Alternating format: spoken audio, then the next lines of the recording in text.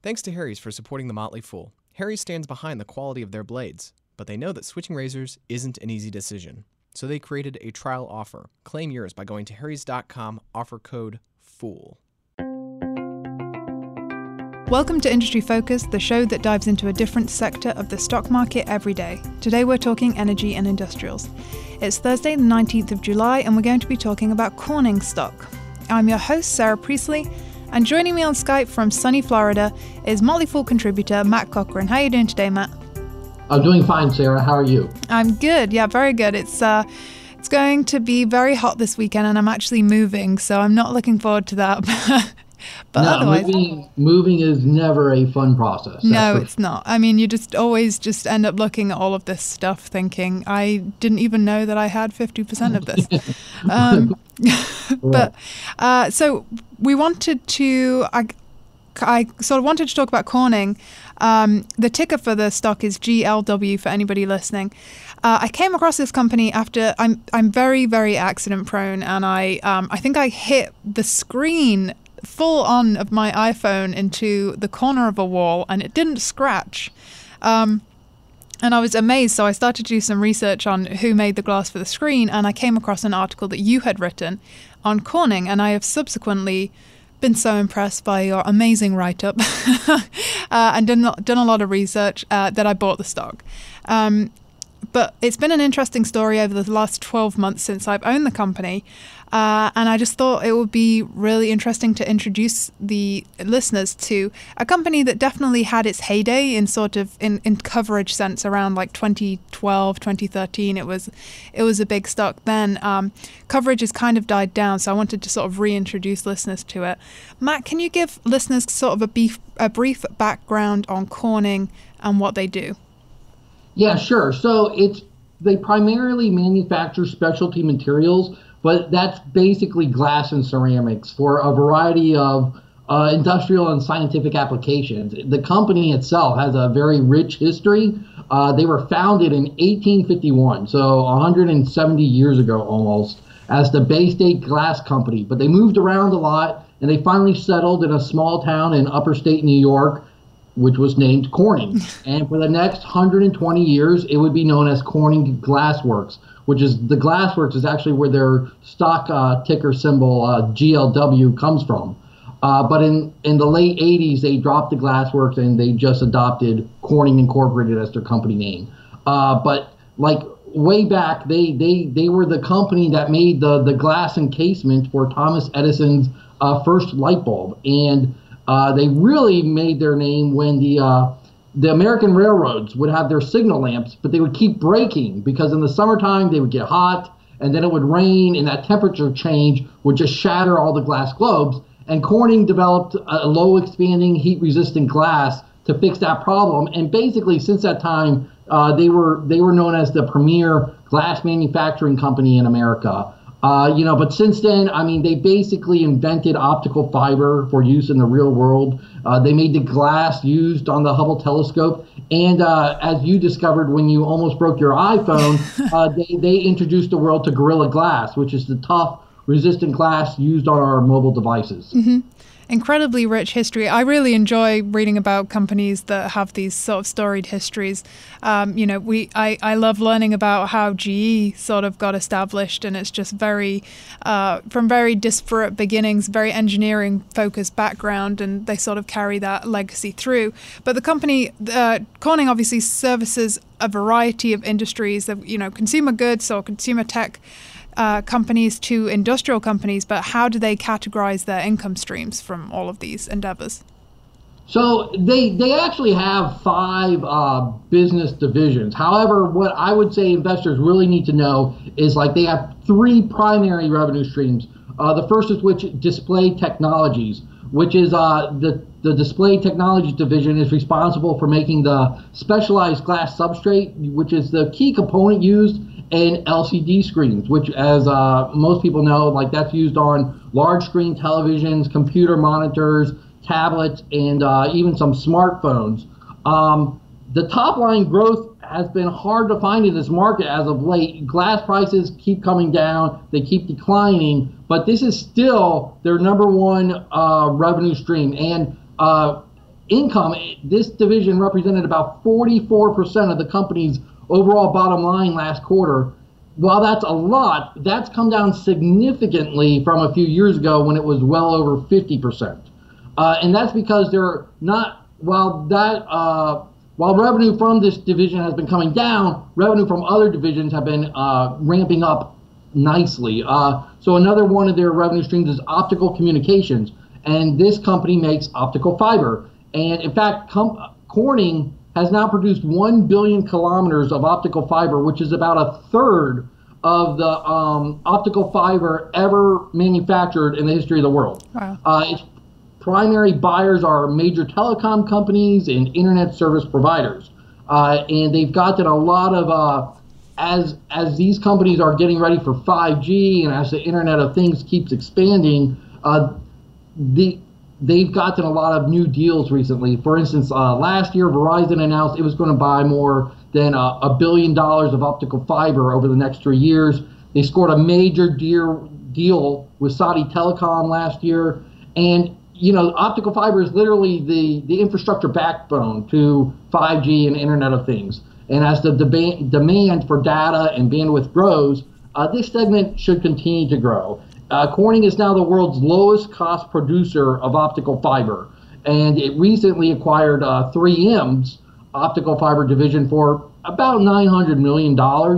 And so this division, they see a lot of demand for this growing, and they think it's going to continue to grow, and it's becoming one of their largest divisions.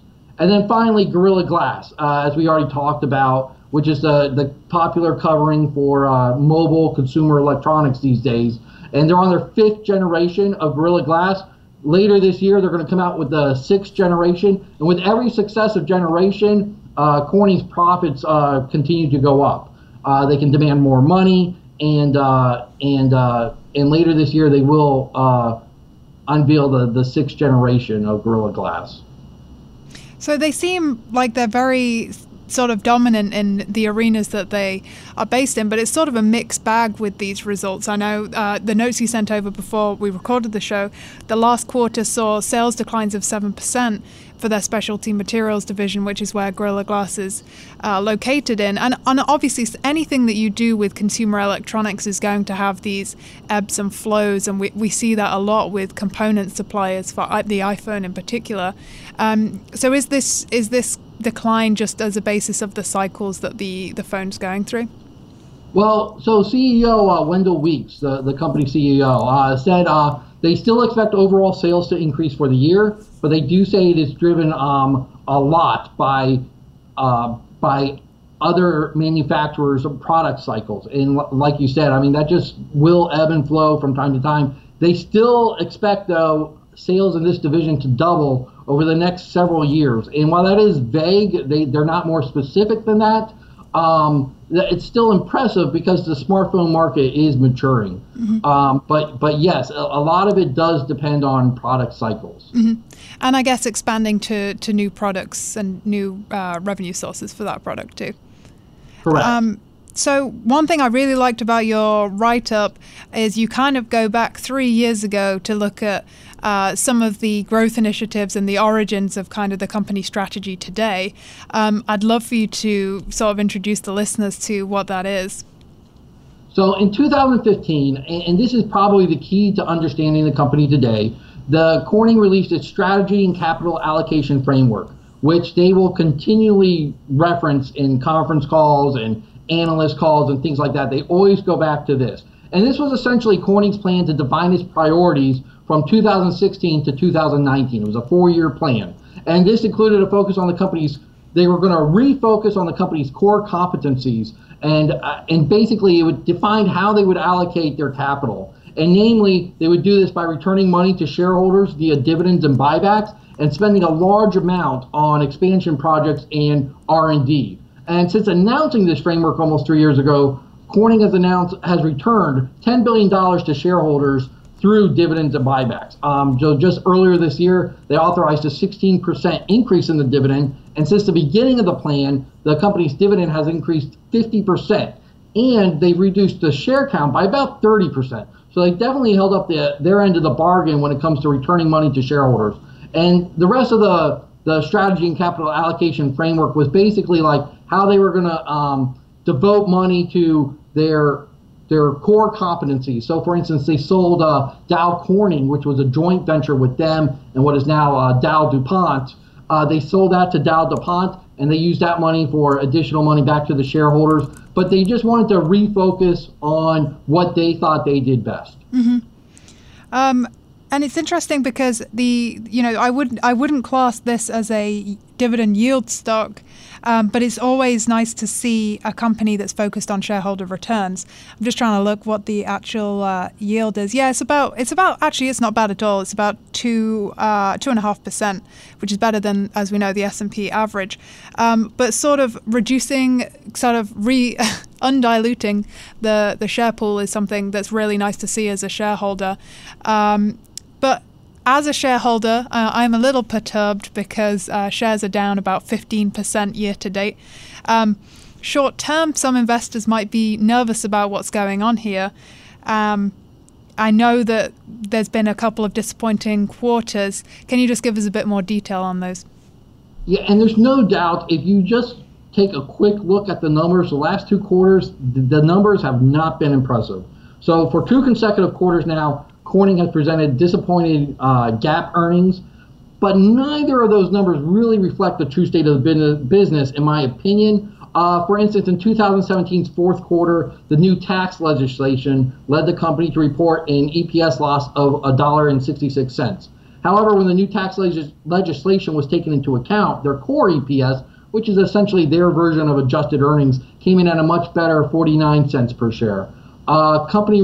Corning reports core revenue and earnings to take into account things like tax laws and foreign currency fluctuations. In this year's first quarter, Corning once again, however, reported a GAAP loss. And this quarter, the loss could not be blamed on the new tax law. That being said, it was once again more of a, for lack of a better term, an accounting fluke than a change in the company's underlying health. So this quarter, Corning produces a lot of their glass in foreign countries. So this quarter, their currency hedges, which GAAP requires to be marked to market, were to blame as Corning reported an EPS loss of 72 cents. But I don't want to get too lost in the weeds here, but like when the CFO explained this in the conference call, this does not affect Corning's cash flows in any way. Mm-hmm. They just have to, the mark-to-market accounting rules basically, it has no effect on their cash flow, but in their currency hedges, it does protect them from foreign exchange rate fluctuations in the future. But they have to mark them mark to market, which means what's the current value of them now at the end of each quarter. So the quarter looked a lot worse than it was. Okay, so it's essentially almost like a write down on the currency that they hold. Correct. Okay. I mean, to me, the story very much, and this is the way that you've explained it to me, is very much that the free cash flow has sort of been depressed because of a lot of capex and investment the company is making in its future. And it seems almost like they are, I wouldn't say struggling, but they're investing to keep up with demand. So demand doesn't seem to be the issue if you prescribe to what Wendell Weeks, the CEO, is saying. You were saying free cash flow was negative, but a lot of that is just increased spending. Yes. So in 2016, for instance, Corning's capital expenditures was about $1.1 billion. This year is expected to be over $2 billion. So CapEx has essentially doubled in the last couple of years. Mm-hmm. In a recent analyst conference call, Jeffrey Evanson, who's Corning's chief strategy officer, said that investors, though, should expect baseline CapEx just for maintenance of their factories and everything like that to be about $1 billion. So a lot of this money is going towards increasing capacity. Yep. And the market never likes that aura of uncertainty which surrounds increased spending. But it's these investments in its future that should propel it in the years ahead. They're growing at a near dizzying pace. It's almost hard to keep up with everything they're doing. They currently have 23 capital expansion projects underway, which includes the opening of 11 new plants. Their CEO, Wendell Weeks, in the first quarter conference call, as you were saying, he said, well, look, while these are a drag on gross margins now, they're necessary to capture opportunities in the markets. Starting in the second half of this year, management believes these expenses will begin to decrease and margins should start to rise. So for instance, earlier this year, Corning opened a new plant in China, which enabled them to manufacture a greater grade of LCD glass than anywhere else in the world. And this should be a big boost to their display technologies division, which is its most profitable. A quote, Wendell Weeks said, "This sets the stage for higher profitability in display as our new plant and process technology come online in the second half," end quote. So while this is just one of Corning's many new projects coming online, it illustrates how these projects can produce profitable growth. And management states that all of their current projects are just to meet existing customer demand and should drive efficiency and earnings. It's encouraging to me to see management kind of making that trade-off of being unpopular in the short term to invest in good foundations for growth. And so often you see companies kind of management kind of avoiding that, the next fiscal year. But this seems to me like they're really just focusing on the long term and investing in their growth. And they've had a couple of one-time accounting fluke hits, and I'm not saying that that's something that people should ignore, but it's certainly something that people should discount somewhat, and that just seems like it's temporarily causing them to not look as an attractive stock for short-term thinkers, but long-term they seem to have a lot of future growth catalysts. Yeah, absolutely. So beyond the 23 capital expansion projects and how they're placed to capture a lot of the growth in 5G and Internet of Things, there are other reasons to believe like Corning is just on the right side of several long-term trends. So like one of those things is like Gorilla Glass. So while the smartphone market is maturing and their smartphones aren't really expected to increase, like the number of smartphones aren't expected to increase much in the coming years because basically everybody has them already. There's a lot of reason to believe like Gorilla Glass will be used more on these phones. So for instance, CEO Wendell Weeks, he believes Gorilla Glass sales can double in the next several years because they believe smartphones in the future will be double-sided with Gorilla Glass. So for instance, the latest Samsung Galaxy S9 and S9 Plus use Gorilla Glass on the front and back of each phone. And the benefits for device makers in going this route are enormous because it betters their radio frequency transparency, and for wireless charging, it's better to do this with glass. And as these needs increase, Weeks said, it will be easy to see phones going to all glass enclosures in the future. Another thing is like Gorilla Glass is expected to be used more in automobiles. So in the first quarter conference call, Weeks said the company was currently working with 20 different car manufacturers to help equip automobiles with Gorilla Glass on both the inside and outside. So on the interior, that can include integrated and interactive displays, like head-up displays on the windshields, and on the outside, just Gorilla Glass laminates are tougher and lighter than conventional auto glass. So it gives the driver superior optical quality and it's lighter, which helps like fuel mileage.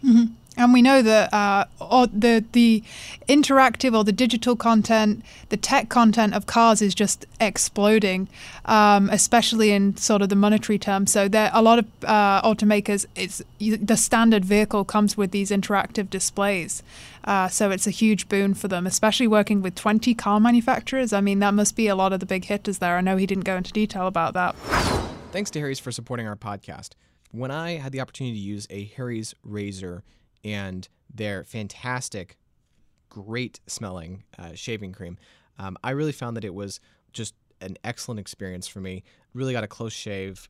It was a really nice glide, and no nicks, no burns, no problems really. So it was really a very very easy, seamless experience for me. And I think that's for a few reasons, right? So Harry's founders were fed up with overpaying for expensive razors with unnecessary features. They knew a great shave comes down to great blades, so they made theirs with sharp, durable steel that lasts. And they bought a factory that's been making some of the highest quality blades in the world for over 95 years. And if you don't love your shave, let Harry's know within 30 days, and they'll give you a full refund. Harry stands behind the quality of their blades, but they know that switching razors isn't an easy decision. So for a limited time only, new customers can save big on a Harry's shave set with the code FOOL at harrys.com. Get a quality 5-blade razor, weighted handle, Rich Foaming Shave Gel, and travel cover, a $13 value. That's harrys.com with offer code FOOL. The last growth initiative is hugely interesting to me. It was in the article of yours that I read, and that's am I saying this correctly? Valor Glass? Valor Glass. Valor yes. Glass. Okay. It's Corning's new pharmaceutical packaging, which is supposed to dramatically decrease lamella, which is tiny flakes of glass that can contaminate pharmaceutical projects. So one of Corning's plants under construction, one of the many capital expansion projects we were talking about, is in North Carolina, and it's just for this manufacturing of this new product. Valor Glass should help eliminate cracks and breaks in medical packaging and translates into less waste for pharmaceutical companies. So already 2 industry giants, Pfizer and Merck, have given the project their blessing. They sent representatives to join Corning at the event in North Carolina when the project's construction was first announced. And what the CEO Weeks said that Corning was working closely with the FDA to ensure that Valor Glass gets a speedy approval. He said, we continue to believe Valor has the potential to power Corning's growth through the next decade and beyond. And while this isn't approved by the FDA yet, they're not expecting any serious pushback. This isn't like when a drug needs to be approved or something and has to go through lots of trials. They expect this to be fairly easy and straightforward, and they believe it represents about a $4 billion opportunity, which is absolutely huge for a company the size of Corning. Yeah, the pharmaceutical market could be an incredible boon for them. And it's encouraging to see Pfizer and Merck sort of being interested at this early stage. And I know that I was encouraged about a year ago when Apple invested, I think it was about $100 million, which I'm sure is chump change for Apple, but they invested $100 million to help Corning get online with Gorilla Glass and invest in R&D for Gorilla Glass, which it's just nice to see those partnerships from who would essentially be their customers. It's just a good initial footing for those relationships. Correct. And it was part of Apple's big new project to invest in American companies. And it was the very first reward they gave to a company. So it shows you how important Apple considers Gorilla Glass to the future of the iPhone, that it was the, of all the American companies to invest in, Corning was the first one to receive anything. Mm-hmm. So in summary then, this just seems like they've got a few short-term headwinds, but a lot of long-term growth opportunities. I'm very bullish about this stock. Is there anything that we've missed during the discussion that you'd just like to touch on before we go? No, not really. And look, it can be frustrating for investors to watch a company's stock price get hit while the company is investing in future growth. And as a shareholder, I feel the frustration as much as anyone. But I think their numbers look worse because of a couple of one-time accounting, flukes that have hit the company's GAAP numbers, and all the investments make they've temporarily depressed the company's cash flow. But that being said, if you believe the management that strong demand is present for the company's products, this should probably be viewed more as a temporary decline than a sign the company's business is on a permanent slide. And, in my opinion, it's probably a nice buying opportunity if you have the proper long-term mindset. Mm-hmm. Absolutely. I couldn't have said it better myself.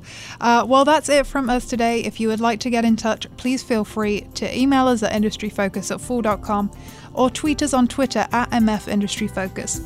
As always, people on the program may own companies discussed on the show, and the Motley Fool may have formal recommendations for or against stocks mentioned. So don't buy or sell anything based solely on what you hear.